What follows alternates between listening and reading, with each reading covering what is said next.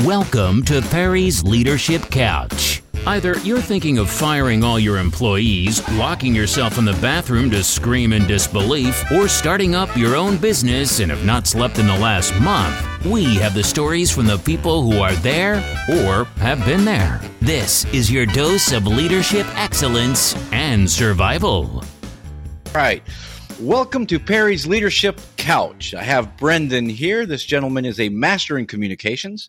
What he does is he helps people understand how to communicate efficiently and effectively. I guess one way to say it is use less words but say more.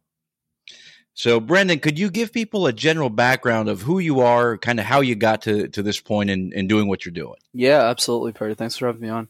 So my name's Brendan. I'm the founder of Master Talk, which is a YouTube channel I started to help the world master the art of communication and public speaking. And how I got started was when I was in university, I used to do these things called case competitions. So think of it like professional sports, but for nerds. So other guys my age were playing football or soccer or rugby. I was doing the same things, but with presentations. So during my 3-year stint in doing my bachelor's, I had presented over 500 times, coached dozens of people on public speaking, coached people around the world to go and speak at international level competitions. By the time I had graduated, I had started working as a consultant at IBM. And I just asked myself the simple question, what could I do to make an impact in the world? What I realized, Perry, was a lot of the content on public speaking on YouTube specifically was really bad. You hear advice like, you should imagine everyone in their underpants or just be yourself. And I said, all of this is general, non-specific. So we make a difference here. So I started making videos in my house and one thing led to another. And I was able to build a successful executive coaching practice on top of that as well. So it seems like you looked at these videos and then thought to yourself, these are not actionable steps. You got it. So basically what happened was I was watching a lot of the videos on the platform, and one in particular that I can talk about is the name of the video is entitled How to Manage Vocal Tones. And the video goes something like this. Yeah, so today everyone, we're going to learn how to manage, and I'm just standing there like, you don't know how to manage your own vocal tones. How are you coaching? And that individual is a PhD in the subject and had over 70,000 subscribers. And I just said, I could do better than this. It makes no sense. So that was so many businesses start like that. You look at it, I could do better than that. Yeah, it's just ridiculous. It was actually so bad that I said I could do better with the phone, because at that point I hadn't started working corporate yet. I could do better with the phone with no budget, and that's exactly what I did. And obviously now it's a lot more robust than it used to be, but that's how it started. That's great. Yeah, we were talking before we set up this podcast, and for everybody who knows, I generally spend about 30 minutes with each guest before we even schedule, just to get to know them. And Brendan and I had a great conversation about the poopy in your pants syndrome when you have to meet people who are executives or things of that nature. And in my life, I've had to sit in boardrooms a lot. I've had to meet very important people. I've been a very important person, the general manager on the other side, the owner of a large company that holds the contract, and had people come sit with me. And it is normal, or let's say most people who are not psychopaths tend to have a nervousness when they're not used to that environment. They got to go up and talk to do a presentation, or they got to go sit in front of a board, and they have this nervousness that makes them sit there and then just go blank. What are you doing to help people that struggle with that? Absolutely. So there's a couple of great tactics we can use to overcome that fear pretty quickly, actually. But let's start by discussing the origin of that fear. Because one question not many people ask themselves in the industry, especially in communications, is why are we all scared of public speaking to some degree? Why do we all have those nerves? Whether you talk to someone in Japan, in the States, or really in any country in Europe, everyone's got this issue, but we don't really understand the origin of it. So let me break that down for people.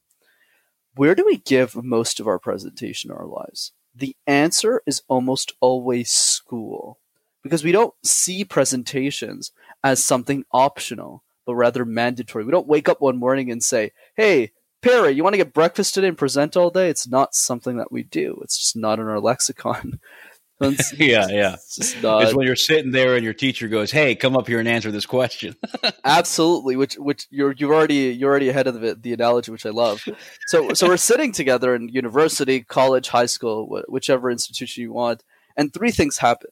One, we never get to pick the topic, and if we do, it's generally something we're not passionate about. Think about the Renaissance in history class, which most people probably think is a fruit right now, but it's a time period in history. Number two, school is one of the few presentation environments where you're presenting to people who are also presenting after you. And the implication of that is a lot more important than most people think. So let's say you're standing in front of the crowd, Perry, and you're presenting, and you're thinking to yourself, oh man, everyone is not paying attention to me. It must be because I'm a bad speaker. Not true. The reality of the situation is I'm sitting in the same class as you, biting my nails because I got to present 10 minutes after you. Whereas normally, when you're presenting a presentation, a keynote at a conference, nobody is from the audience is standing up to present after you. They're just paying attention to your pitch and taking notes. Right? So school is one of those weird environments. You're always presenting to an audience that is also presenting after, so they're never paying attention to you by default. They're always worrying about their own stuff. Number three, teachers. Teachers are very well educated, very well intentioned, but also very stressed. They have 70 students in a classroom, 50 students in a classroom. They got 2 classes to go through all of their presentations. They don't have time to coach you one-on-one for 10 minutes. So let's recap. In almost all of the presentations that you've given before you started working in the corporate world, 3 things have happened. You never got to pick the topic. It's generally something you don't care about. You're always presenting to students who don't have their full attention on you, and you're always being coached by teachers who don't have time to coach you. And this behavior gets repeated in every subject. Math, English, sciences, languages, gym, music, on and on and on.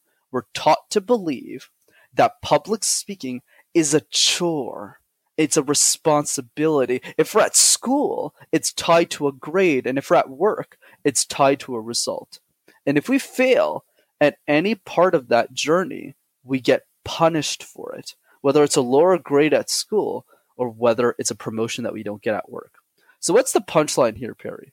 The punchline is that the fear of public speaking has nothing to do with us, but rather the system in which we grew up learning the skill in the first place. Yeah, that makes a lot of sense. I mean, when you go through school and you get called on all the time and you have that negative experience, and then that negative experience happens over and over again, so you learn because you're a human being that this is not fun, and the outcomes of this are more often negative than they are positive. That makes a lot of sense. So when someone's sitting in that position and they're brought up and they go through this system and they have that fear of public speaking, what are they supposed to do to be able to start overcoming that stress? Absolutely. So there's a couple of things that we can do here. The first thing that I recommend in the specific scenario that you outlined, where you're speaking to executives and you're not really used to speaking with people at that level of a position, so you're nervous, especially if you're a manager getting started. You're a freshly promoted manager and you have these new tasks that you didn't have before. In that type of situation, what I'd recommend is humanizing executives. So what I do with my clients is I force them to have coffees with senior leaders within their own organization. So by constantly being in conversation with them, since your surrounding is almost always executives now, since you're always talking to them, what happens is you don't see them as a threat anymore. You just see them as another person. So, for example, I coach a lot of SVPs and VPs, and obviously at the beginning I was a bit nervous coaching them because wow, these people are very senior as executives. But as you talk to them, you realize they have the same passions as you. They like football as much as you do, or some other thing. They love marathons or some passion that you have. They're all human beings at the end of the day. And once we're able to humanize them as individuals, then that person isn't the main buyer anymore. It's just Perry that I had lunch with last week. So this is going to be an easy meeting. So by constantly humanizing yourself, that's a great way to cut a lot of the fat and a lot of the stress that you have in those presentations. And the second part of that, Perry, is to always do the harder thing. So if a client comes up to me and says, Brendan, I have this executive board meeting on Monday with 5 executives I haven't met yet, and I don't know what they're going to ask me, and I'm a bit nervous. What I do is I get 7 people who are executives in my coaching groups to grill them for 3 hours during the weekend and make that meeting 10 times harder than what they would have otherwise encountered on the Monday. So when they get bulleted with hundreds of questions and it's Monday, and the executive just goes, oh, yeah, we just had a couple of things to go over. This actually won't take more than 15 minutes of your time. You kind of just go, oh, This was a really easy meeting. So the key is to always do the harder thing so that you're less stressed when you do the actual thing. Yeah, that makes a lot of sense. And when we talked about this before, we mentioned this a little bit. What I also enjoyed is that if you do the harder thing and you were successful at it, then you get to see yourself being successful. And I really believe I really believe that seeing yourself being successful grows your confidence, even if it's a small success. So going through that, getting that harder thing done, coming out of the end and going, okay, I can do this. I'm capable of it. Actually will build up your confidence in yourself and your ability to do it. Do you have any other tips that you're telling them to do to get ready before they get in front of them? Absolutely. And then before I explain the exercise, let me explain the context for this. Probably be useful for them. So the idea is we need to keep in mind that communication is a multiplier effect. So back to what you said, Perry, that I completely agree with, is this idea that when you work on one vertical of communication, you get good at one thing, you get a quick win somewhere. That immediately makes you better at everything else. So if you become a master of one in communication, you all of a sudden slowly become a master of all. So what happened with me is I got really good at presentation skills. That's why I focused all of my attention just on presentation skills.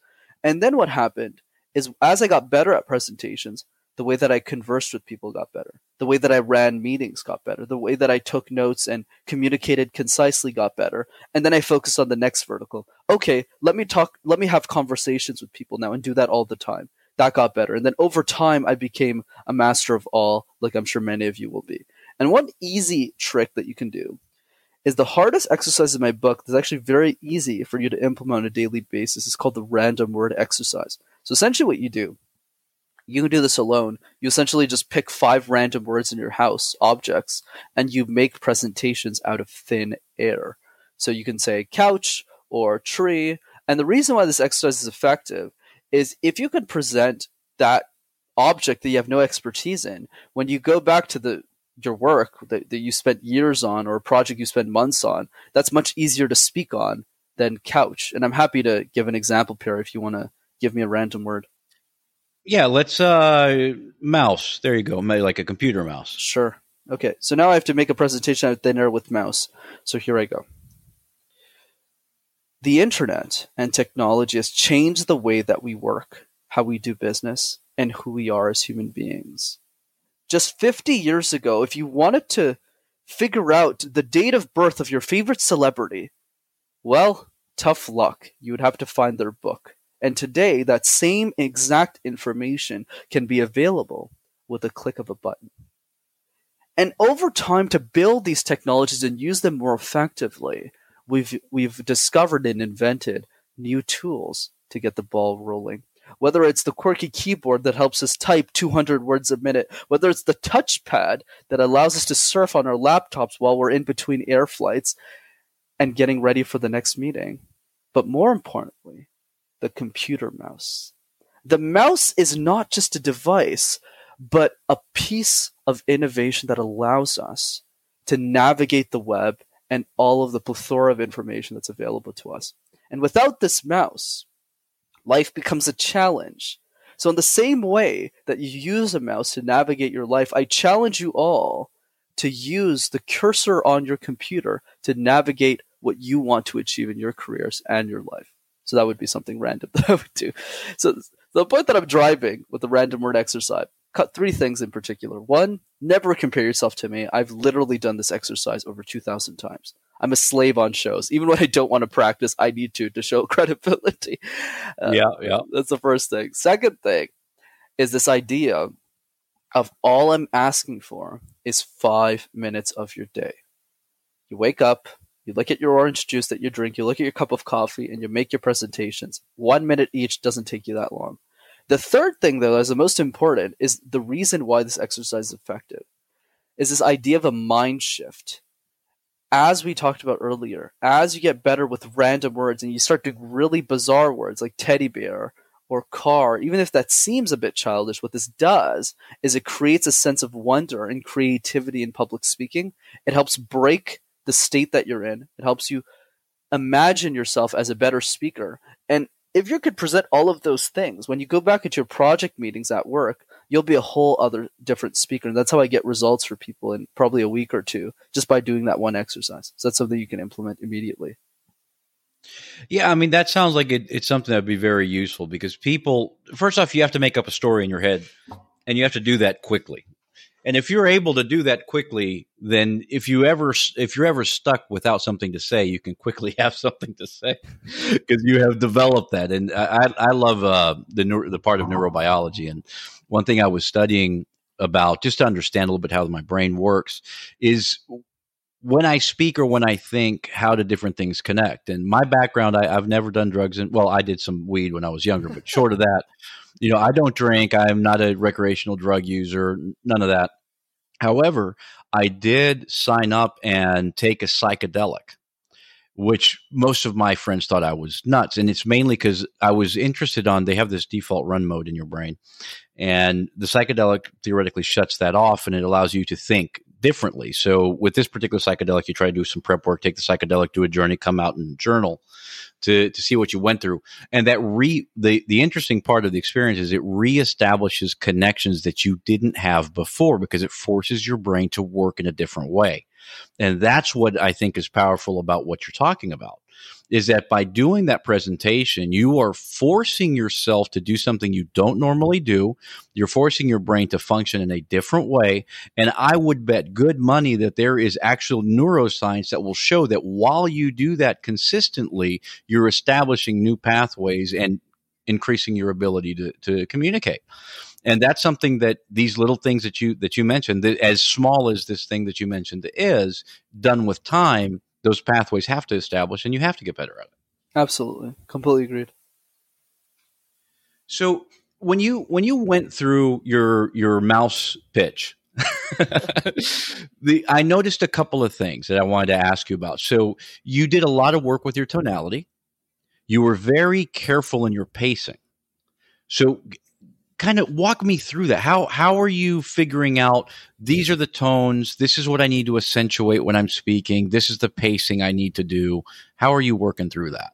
Right. So the way that I explain this to people is the random word exercise, much like every other exercise you'll get today, is a journey. Right. So when I start doing this with technology executives, they obviously probably don't present it like this.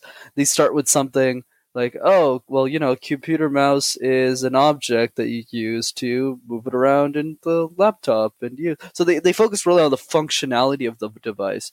They focus on the use case, what the utility, what it actually does. And then they say, okay, hi, everyone, and here's my presentation. But over time, as you transition from the first version of the random word exercise into the future ones, you start to transition from just the utility to the experience, to the emotion, to how you're feeling in that moment. So for example, I got coffee cup. That's the easiest one I usually get, or just coffee. And I don't talk about what coffee does for you or the benefits or the caffeine intakes. I talk about the moments that matter in the morning as you're sipping that cup of Java beans and you're kind of just looking at the sky and going, wow, what a beautiful morning. And the reason why I focus a lot more on moments and experiences is because those are the moments and experiences that we can relate to. So, of course, like you mentioned, there's vocal tonalities, there were pace changes. I was very careful with my pauses. But I think that what I really want to focus on is this idea that at the level that I'm at currently, I can do all of that intuitively. So it's very easy for me to just go through that. But that's because I've done the exercise 2,000 times. So I think the message for people is public speaking is juggling 18 balls at the same time. So what you want to do with this exercise and all the other things that we'll be learning today, you want to juggle one ball at a time.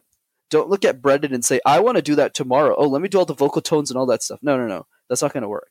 What you want to do instead is say, okay, I always say filler words all the time. Let me do one presentation, one keynote with maybe 3 filler words. Then you get that ball rolling. And then you do eye contact. Let me spend more time looking at my audience. 2 balls.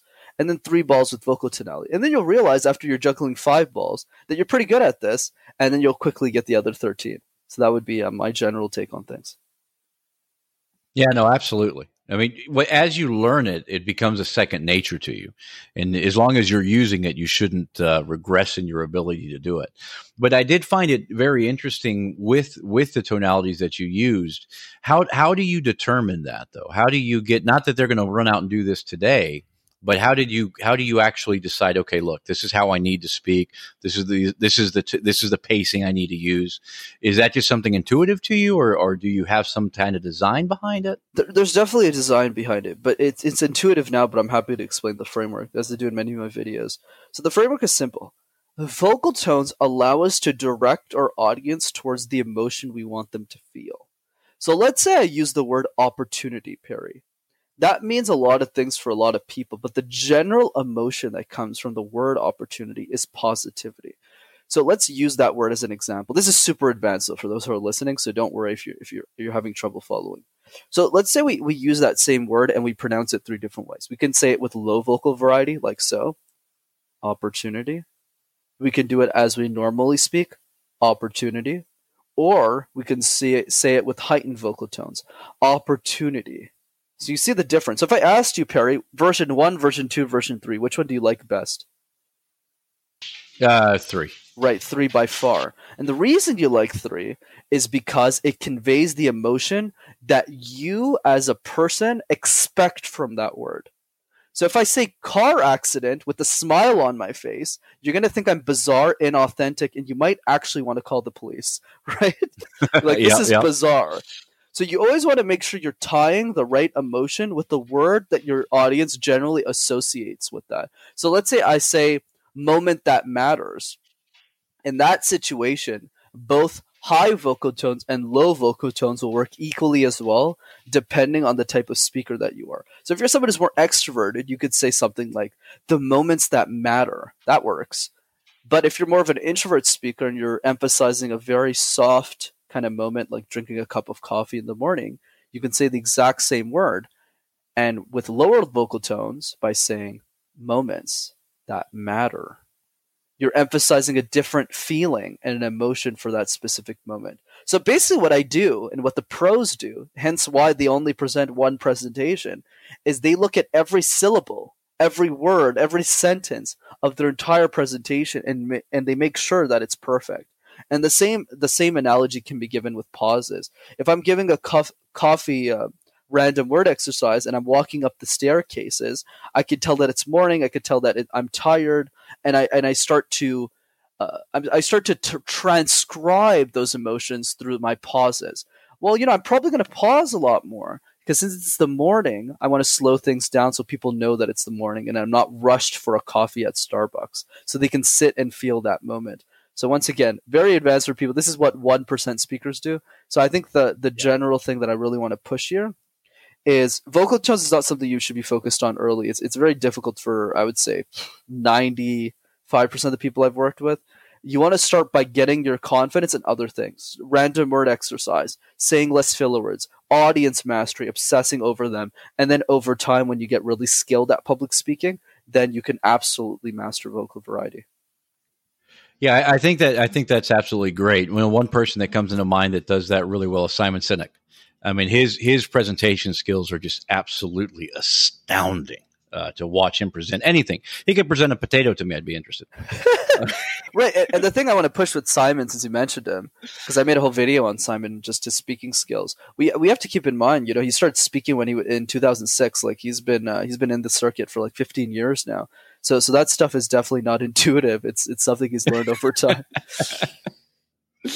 Yeah, absolutely. Now, when it comes to communication, obviously you have the whole part where you have to present in front of other people and the fears that you have when you do that. And then you have the one-on-one situations where you want to make sure that you're communicating correctly. What you truly want to say, not just what they want to hear, if that makes sense. Absolutely. How do you work through that? Are there anything that you've been using to help facilitate that one-on-one type of communication? Absolutely. So I'm very big on state breaking in the same way Tony Robbins is with the way he runs his workshops. So the way that I see conversations is you want to have fun while you're practicing, and that's generally not the case if you're at work, because all of your meetings is more to get something done. So every meeting is a stressful one. So what I recommend, especially after COVID's over, is you want to find people that you want to connect to, that you want to have conversations with, and that's what makes you better as a communicator and allows you to tackle the boring meetings. And I'm not afraid to call them that. Like, to be an example, I was super intense in university with my competitions, and it was that extreme notion of my ability to present that made me a phenomenal corporate speaker. So even if I wasn't using the same weird analogies that I was in university, and I was a lot more toned down, because my foundational elements of public speaking were so strong at that point, it seemed like I was one of the best speakers in the company, even if I wasn't really trying that hard from that. Same thing with conversations. You don't want to practice conversations all the time with people that you're trying to just get something from or get something done. It's not really exciting. It's like if you're practicing your pronunciation and every day you got up, looked at a book and just said, Sally went on a run this morning. I like potatoes. Like, you're just going to get bored after 3 days. You're not going to like it. It's not going to be an enjoyable process. So what I recommend instead is you want to ask yourself your personal interests. What are some of the things that you like to talk about? Is it sports? Is it dancing? Is it break dancing? Is it cooking? Is it jogging? And then what you want to do is you want to find meetup groups for people who have the same interests as you. And then once you get into those groups, it doesn't matter how many mistakes you make in your social skills or the way that you move your body language, because people just want to hear what you have to say since you all have the same interests anyways. An extreme example I give on this is if you're someone who likes collecting pens for some bizarre reason and none of your friends get it, my advice to you, spend a couple $100, fly out to the biggest pen collecting conference in the world, and I promise you the way that you think about relationship building will change completely, because you'll start to walk up to people and just ask them what their favorite pen is, and you'll know exactly what they're talking about, right? So that is how you practice conversations for fun. But obviously, since we can't do that right now, I would say the short-term skill or the short-term tactic that people can do, go up to the 5 people that you love the most in your network and ask them all this one question. That question is, who do you think I should be connecting with from your network just to have a chat with, just to see who's interested? And I'm happy to connect you with someone that I know. Not business or anything, just like who's the most interesting person you know. And just talk to them, and I guarantee you, it doesn't matter what you say, you'll probably end up liking them. In the same way that the best way to get new employees into companies, referrals, same thing with your network. And then over time, when you get more used to conversing all the time, like I'm sure you are, Perry, what happens over time is then you start to develop strategies that allows you to maintain better one-on-one conversations. And here's one that you can chew on right now. The strategy is called mirroring. So what you want to do in a conversation is you want to mirror the energy of the other person. So let's use podcast interviews as an example to demonstrate this.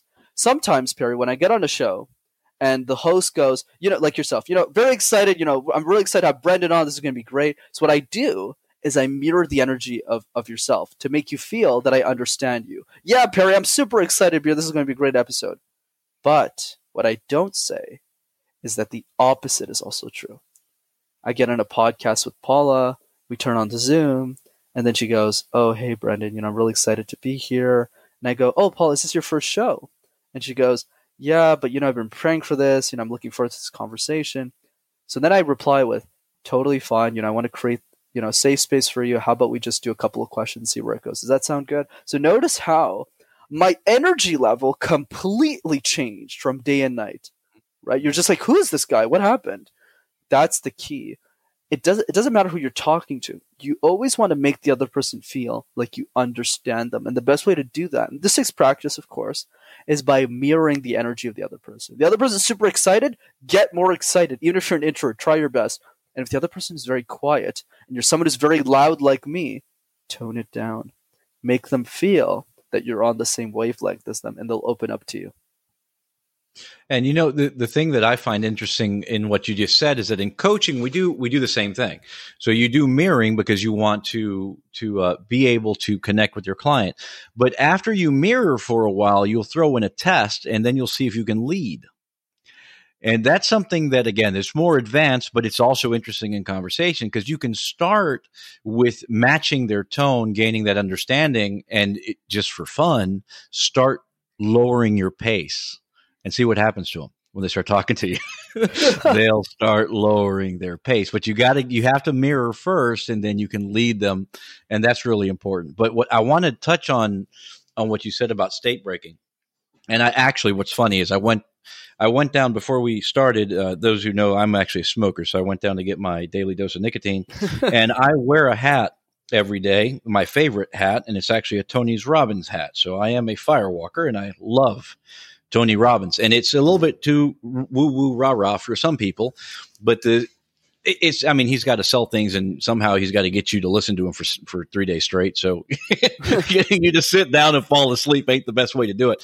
But the principles that he teaches are absolutely tremendous. And the state breaking is something that I have been incorporating that and didn't even know I was doing it. Like there's a video on YouTube, you can look it up, a guy that's depressed and he's going to kill himself. And then Tony Robbins looks down and goes, "Is it your shoes?" Yeah, I love that. He's like, "They're fucking red. Is it your shoes?" And then the guy starts laughing. If you talk to anybody who's worked with me, they will tell you, this is what they'll say. And I've had them tell it to you, say it to me in meeting rooms.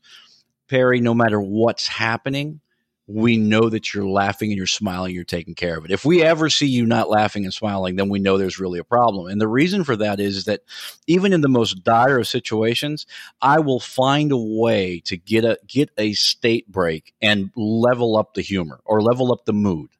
Inside of a power plant, we had several different emergencies and very, very somber conversations.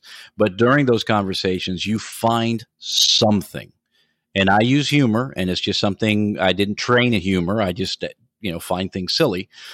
But doing that state break in a moment of tension can really get you past either the communication that you're not establishing with them, the bond that you're not connecting with them, the business deal that you're trying to close, but they're being very hesitant. But you do that state break, and it's just like, the room just goes and all the pressure comes out of the room for a few moments, and you can get back and almost like reset. So what, besides looking at somebody's shoes and asking them if that's the reason they're wanting to kill themselves, what techniques, because again, I do it on accident. I'm not doing it on purpose. It's just part of me. What techniques do you use? What could you look for to do that in a consistent way and train up that skill?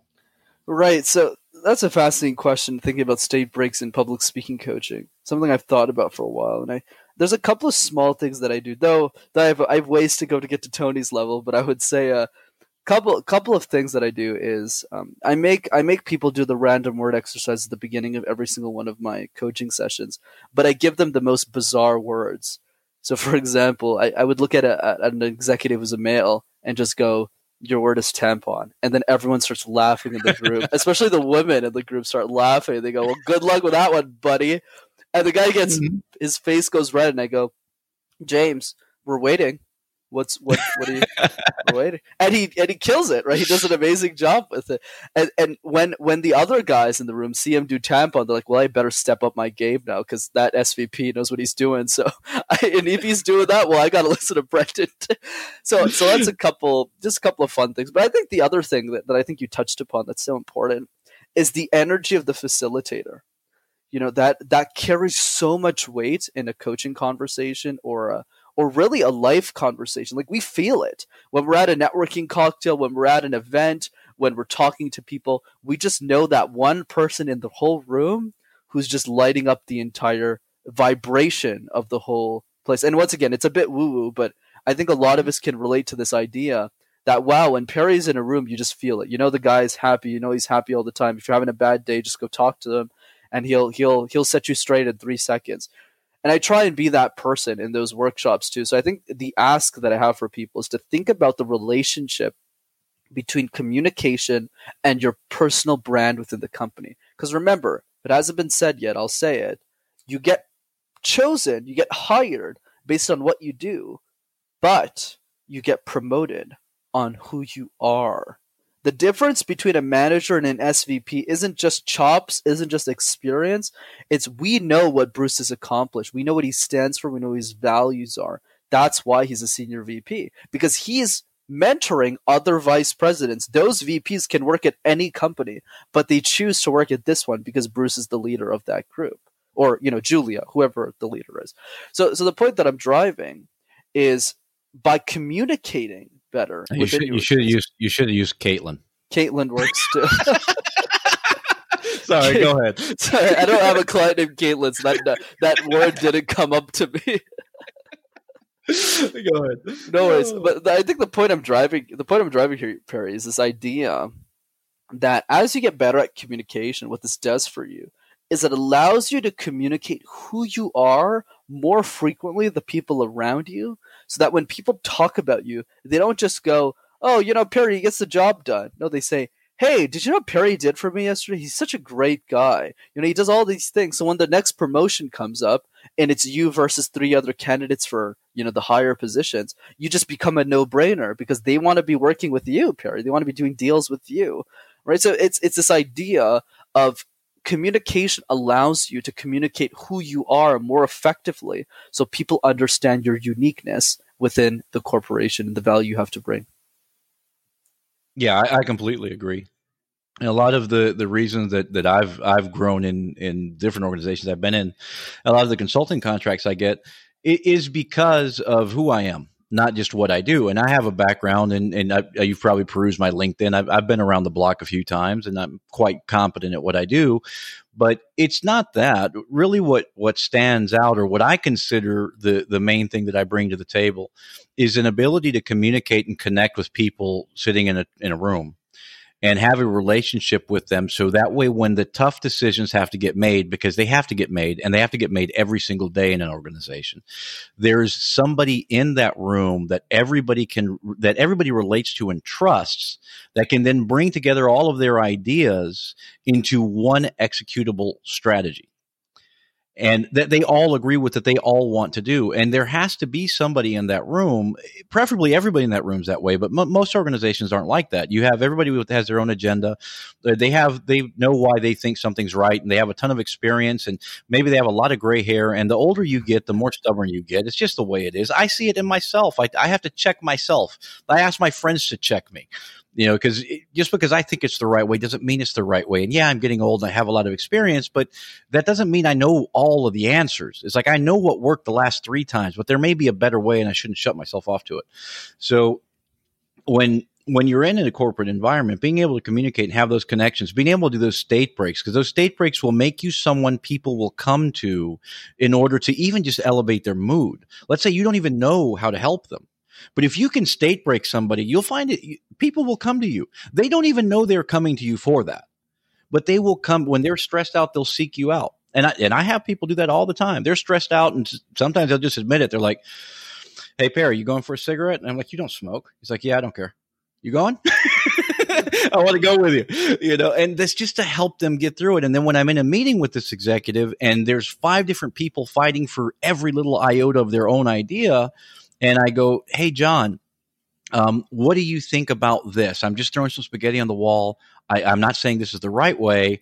And I'll just throw an idea out there that is his plus a little bit of temperance, so maybe it gels with the other people. He'll jump on board because he knows me, he trusts me, he feels heard, he feels understood.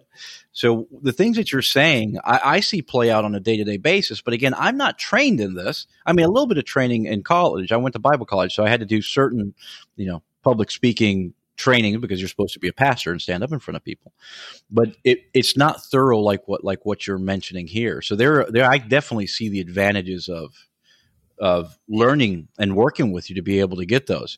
So do you mainly focus on helping people get in the public area, like giving presentation? Do you do a lot of one-on-one stuff? Like what's your specialty, let's say? Yeah, absolutely. So I would say most of my clients these days, Perry, are mostly technology executives that want to move up into the C-suite. So think of managers in IT, directors in IT. That's, I would say, probably 80% of my client base who wants to move up to the C-suite position. So that's most of the people that I work with. You got it. That's great. What are some of the successes you've seen? Do you have a client that lets you talk about them a little bit? Is there a story there of a journey that you can share with us? Yeah, of course, I'm happy to. So, one in particular, I would say, was a program manager at Amazon, and was looking to get better at communication. Had a lot of trouble communicating with a lot of the logistics leads and the vice presidents within the company. So what I did with him, with all the state breaks and all the exercises, I made him a lot more comfortable communicating with those people, and made it very clear on the direction he was supposed to take from a communication perspective. And he ended up leaving the company, and now he runs a $2 million real estate portfolio. So that was probably my funnest journey, to see someone who's so confident now. Now he's talking to MDs who run much bigger portfolios than he does, but he's able to communicate with them with confidence that he never had before. So what was that journey like? Like, how did it start? Where was he when this journey started? Yeah, of course. So when he started, he was a bit afraid. He was happy that he was at Amazon, but he didn't feel like he deserved the job or the opportunity. And he didn't really know what his direction was within the company, and didn't understand the value of communication when we started working together. But as I started explaining, how to build his personal brand, and thinking about how to communicate in a way that inspires people rather than getting just the job done, he was able to get some quick wins over the program, whether it's through the random word exercise, whether it's through the games that we'd play with other managers within the company, in the group coaching settings that I was a part of. So that after 3 months of working together, he had so much confidence that he just said, I've been working on this real estate thing on the side, and that's probably what I really want to do full time. And he was already making pretty good money he was just scared to make the jump. But with the newfound confidence skills and communication, he was able to say, okay, now I'm very comfortable talking with a lot of SVPs at Amazon. So talking to MDs in real estate companies won't be that much of a deal. And he's been quite successful ever since then. Dude, that's beautiful. Did he have any particular wins? Because I know that some of my clients, when we go through things, they'll have a aha moment or a huge win where they come back and Perry, you won't believe, and I did this thing that you told me to do, and then I practiced, and then it actually worked out exactly like that. Like, did he have any of those aha moments? Oh yeah, absolutely. I think one of the issues with that particular client was a lot of people were just bringing him down in his circles. So he was losing a lot of confidence, mostly from his surroundings. So he wasn't able to communicate with the same energy that we're communicating with each other today. So he was always in a downer. So the way that even if I was giving him all the right tactics to communicate more effectively, he just didn't have the right energy. So honestly, the biggest win, there was one person in particular that just bringing him down. I just told him to cut him out of his life, and a week later he just became this incredible speaker, and he was like, Brett, you never guessed what would have happened. I just stopped talking to that person, and my life just got so much better. Now you feel I can conquer the world and communicate anything to anyone at any time. And I just went, okay, that was a lot easier than I thought it was going to be. But yeah, that wasn't his wife, was it? No. Okay. Definitely was. No, he has a great amazing girlfriend. She's awesome. Oh. Yeah, it is just absolutely amazing to see some of the transformations that people go through. And what do you think was his, like, the number one technique that helped him? Definitely the random word exercise is probably the most effective. So when I made him do a couple of words that probably shouldn't be saying on this show, you kind of just went red in the face, but it got him the results that he wanted fairly quickly. And it made him imagine a new state of being and a new state of going about his career. So much so that he ended up not even climbing up the corporate ladder anymore. Wow, no, that is some incredible results. And are there any speakers that you've been coaching recently? Yeah, absolutely. So I do coach a couple of speakers, though. I said most of the people are executives these days, just because the speaking industry has kind of gotten hit a bit with COVID and everything. And about not being able to have an audience, right? Yeah, it's just those flight. I don't think flights they don't know what that is anymore. It's kind of not happening. So yeah. So I've been coaching a lot less speakers than I usually do, and I was able to replace all of those with executives. But yeah, absolutely, I work with a lot of speakers. Usually, what I do is within the managers of IT who want to move up the C-suite, a part of that is they have to become thought leaders, especially at the senior vice president level and above. So what I do essentially is I prepare them for their future selves, where when in 5 years, when they are that executive, well, they have to give industry conferences. They have to go and fly out to that SAP event, to that Salesforce event, and give a talk about a client success story within the firm or what they've done. So it's about preparing them for those keynotes in front of potential clients earlier than they would otherwise be ready for. Mm-hmm. Mm-hmm. No, and to be honest, it seems like no matter what you're going to do, if you're going to progress in life, having the ability to communicate with people, it's going to be a key part of it. Absolutely, completely agree. one thing I'm thinking about of an old friend of mine that had some of those same struggles. Now I'm going to send this podcast to that particular person, but this person is very successful. They work at a very large company and they make six figures, and the first one doesn't begin with a one, and I don't think it even begins with a two anymore. And they're doing well. And for somebody climbing the corporate ladder, that's a lot of money. For an entrepreneur, that's not, because you have to pay bills. But for somebody who's just doing a 9 to 5, well, when you make that money, really, nobody does a 9 to 5. They do a 60, 80-hour week. But right. They're at that level. And we sat down and talked a long time ago, and I didn't help that person as much as I should have, because we're far away. And they told me that one of their key sticking points is when they have to give presentations in front of people. And what's great is they had such an honest, because I know them so well, we're friends, they came to me with such an honest conversation. And some of this I don't understand, because I'm naturally an extrovert. And now I'm getting older and becoming more of an introvert, to be honest. But for the longest time, I was really an extrovert, and I'm a goofball, so it's really hard to get me to blush. So I don't relate to a lot of these fears that these people have. But when that person opened up to me, he goes, well, and if there's somebody cute in the audience, it'll make me more nervous. I love that. But it's like, it's that honesty, right? It's not just the fact that I'm standing in front of everybody and just a complete fear. This person they don't just know what they do. I mean, they $200,000 to $300,000 a year know what they do. And they're like, when I stand in front, I go blank. I'm scared of forgetting everything. It's like, yeah, but you've built it's not logical, right? You're saying you built an entire career. You've gotten up this high. You know this stuff. And they're like, yeah, no, I get nervous and I forget.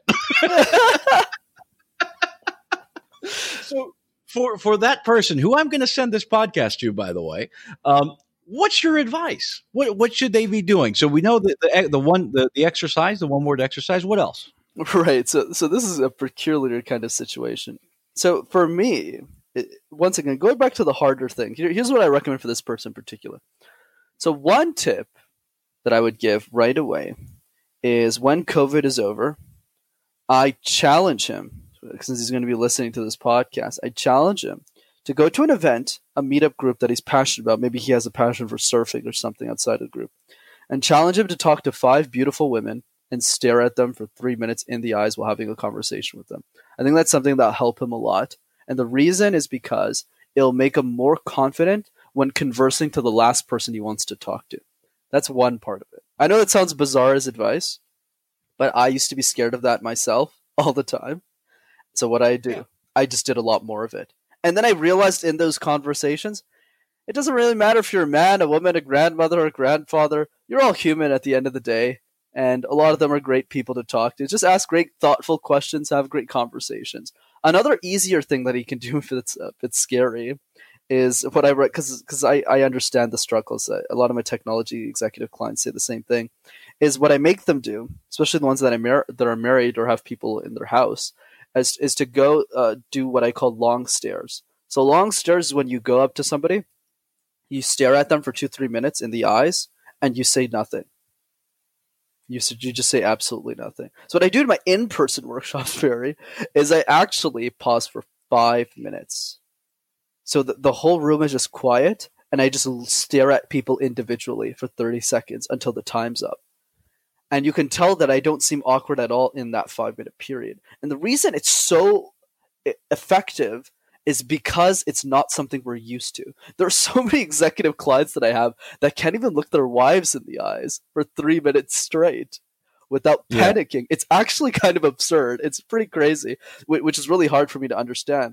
But after I force them to do the exercise a couple of times, they go, Brendan, you won't believe what happened. No, I'm kidding. But I meant more in the sense of they get a lot better with pausing and staring people in the eyes. So the next time that the friend of yours goes up into a presentation and has already practiced staring at people for 10 minutes, they don't get nervous anymore about the cute girl that's standing in the first row or the second row. They just go, oh, that's just another great, nice human being who's spending time listening to me. I might as well deliver some value to her. That's it. Like, it just becomes a conversation. And that analogy, by the way, applies for every single person that you're afraid of. If you're afraid of talking to an SVP, have long dinners with more of them. If you're scared of talking to CEOs, figure out a way to get in touch with more of them. And I'm sure in Perry's friend's case, you can just talk to Perry, and Perry knows every CEO in town. I'm sure you'll happy to make some of those introductions, and then you could just talk to those people and realize that they're just humans at the end of the day. So I think the idea is always, and I'll give you a basketball analogy that I think would be useful here.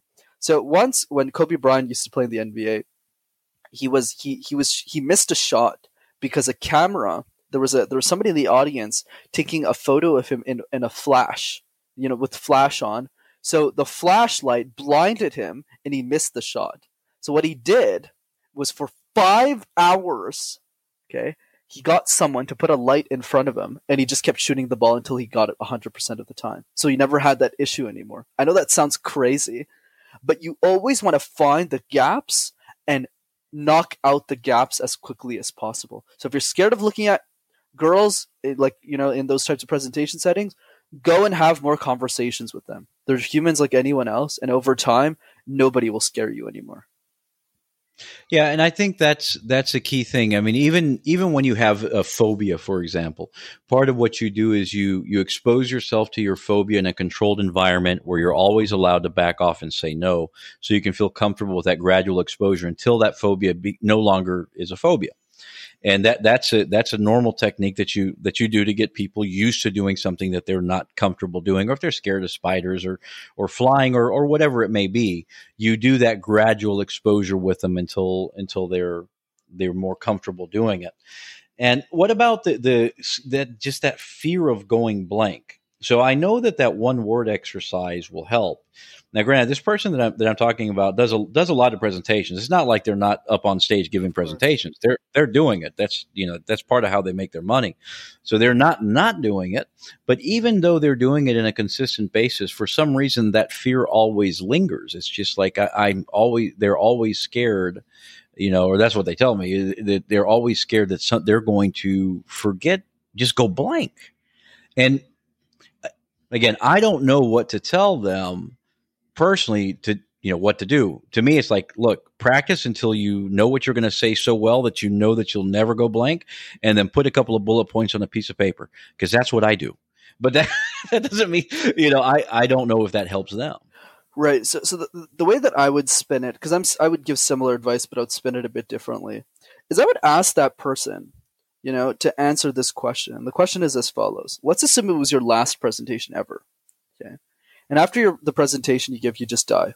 Right? That's the context I said. I know it's a bit morbid, but it helps. And what happens is you could take as much time as you want to present. You can present for 6 minutes, 6 hours, doesn't really matter. But the punchline is that the audience won't remember you, won't remember your title, and won't remember your content. But they will remember one sentence. What do you want the sentence to be? So if I asked your friend this question, he might say something very different that is not related to work. He might just say, hey, Brenda, I'm passionate about running marathons. It would probably be something about exercise or nutrition. And I would say, okay, let's call him Bob. Okay, Bob, that's great. So now, with that analogy going, my advice to him would be to make a presentation around that one sentence, or a presentation on nutrition and exercise and wellness, and present it to 3 people. Not 3,000, just 3 people. None of my executive clients actually give presentations in my program on technology. They actually present the thing that they care deeply, deeply about. Sometimes that is technology, and sometimes that's just nutrition and getting a plant-based diet or something. But they care so much about it because they know that if they do it in the right way, other people will be influenced by and end up adopting that same idea. So what happens the next step after that is they do the same presentation over and over and over and over again. But the difference between that presentation, Perry, is people come up to him and go, hey, Bob, this health presentation you gave was really fascinating to me. It was really amazing. Thanks for changing my life. I actually started eating right because of you. And now what happens is your friend gets obsessed with presentations. And that's exactly what happened to me. When I started presenting to Master Talk people, I was presenting to 3 people, the 3 people who didn't really care about public speaking. They just liked me as a person. And then they just said, hey, this is pretty good. Why don't you speak in a classroom? Then I spoke in a classroom. And they say, hey, why don't you speak to more people? And now I speak to 400 people. Right? So I think the key is over time, when you find that one topic that you care deeply so much about, that failure doesn't become an option. So now, since I've presented my same keynote, 400 times now, going blank is no longer even a possibility. It's impossible to go blank. I just know all of the nooks and crannies of my speech, and I hope your friend gets there very quickly as well. No, that's absolutely fantastic. I'm definitely sending this to them even before this comes out for the general public. They're getting a podcast to their email going, here you go. Maybe they should call you, because I want to go back to the key thing that you mentioned at the beginning of the call that I really do think, as simplistic as it is fascinating. And I want to dive into it a little bit deeper here before our time's up, which is picking that word and then doing your spiel for 1 minute or 2 minutes. John Maxwell does this every morning. He has the Maxwell Minute. They give him a word and he spends 1 minute talking about that word. He does it every single day. I think he's like almost 70 now. And he does it on air. It's like, here's the word. And then an email goes out to everybody who's in the John Maxwell team called the Maxwell Minute. Now, just simply doing it is a help. So if you wake up tomorrow morning and you just look around your house and you see a mouse like I did, and you want to build a story around a mouse and deliver a little talk about a mouse, or a talk that has a mouse in it, and it's in some way in its punchline, that's great. But its utility is limited because you don't have somebody there to show you the rest of the way. So if you want someone to show you the rest of the way, well, that's what Brendan does. So Brendan, how is somebody going to contact you, and how important is it to contact you to get that other piece besides just doing the exercise? Yeah, absolutely. I think accountability is everything that you do, and it allows you to get that 10x, that 100x improvement in microseconds rather than figuring it out on your own. So if you're someone who wants that help, I think the best way to connect with me, if you want to get in touch for coaching, is probably my website, which is mastertalk.ca. You can just fill out a form and contact me directly, and someone from my team will get back to you. But if you want to check out just the YouTube videos where I share all of my knowledge for free, that's Master Talk in one word. So you can just type that in the YouTube search engine, you'll find me. And if you're into Instagram, for some of you, maybe probably not all of you, but if you want to send me a message there as well, that's Master Your Talk. Beautiful. And what do they get in coaching? What's different between them sitting at their table and going, mouse, I like mice. Mice are fun. They change colors. I click them. They take me to internet sites, some of which I don't tell people that I go to. So beyond doing that, what are they getting when they sign up for you? Absolutely. I would say the biggest benefit of the coaching program is you're connected to other executives from other companies. So you're not just presenting to yourself anymore. You're always presenting to a small group of people who are extremely exceptional as individuals. I do not let average people into this program, or else it creates a bad experience for everybody. So these people are people who are very successful in their careers, like the person you mentioned earlier, Perry, and they're very supportive. Like, they're people who want to get better with each other. We have accountability teams within the group. So the sole objective is to make everyone C-suite ready. But in 3 months, essentially. And if you're already a C-suite executive, to make you a thought leader, right? So either way, it all works out. So the key, I would say, is really the accountability piece. And of course, I'm the facilitator, so I'm going to be giving feedback. You pretty much get one-on-one with me, since the groups are fairly small. They're between 6 and 8 people on average. Yeah, that's great. And I just want to share something here at the end to encourage people to go contact Brendan or anybody else that you're looking into. See, I came into leadership and starting to study leadership in general when I took on a project that basically I had no reason, I had no business taking on, and I should have absolutely failed. And at that moment, where I was so far beyond my competence, I was finally able to silence my ego. And I had an old friend of mine when I started studying leadership. they looked at me, and I was actually signing up for a Harvard class. And he thinks the world of me, and I appreciate him, and I love him to death, and he's a close friend of mine. And we sat down, and he looked at me and goes, "Why are you going to take this Harvard leadership class? You probably know everything they're going to teach you." And he said that to me, and it's a compliment. And I love the fact that he thinks of me that way. I wish everybody thought of me that way. Yeah, you don't need to go there. You know you know way more than those people do. I wish everybody thought of me like that. But the thing is that you can never think of yourself like that, right? So I had a lot of experience, and he knew me through that experience. He's worked with me before, but you can never think of yourself like that, and you always have to reach out and try to learn more, because in order to grow in life, whether it's in your corporate business or your personal life or your entrepreneur or inside of the corporate ladder, whatever it is that you're trying to do, in order to do that, you have to become better. The same you doesn't get a better place. It's the better you that gets the better place. So it's very important to work with people like Brendan, people like myself, which, by the way, I'm not taking any clients. So do not call me. Do not try to sign up. This is not a pitch to sign up with me. But just understand that you have to do these things to get better, because if you don't get better, nothing around you gets better. So go to Brendan's website, take a look. If you need help with speaking, he obviously knows what he's talking about. I really enjoyed it, Brendan. I think it's fascinating, the talk. I would love to do this again later on in the future, and then get more down into the nuts, bolts, and mechanics, because it's something that I frankly don't know that much about, that would be fascinated to have a conversation to understand the advanced stuff. But thank you so much for coming, man. Do you have anything you want to say? Any parting remarks? Any whiskeys to give out?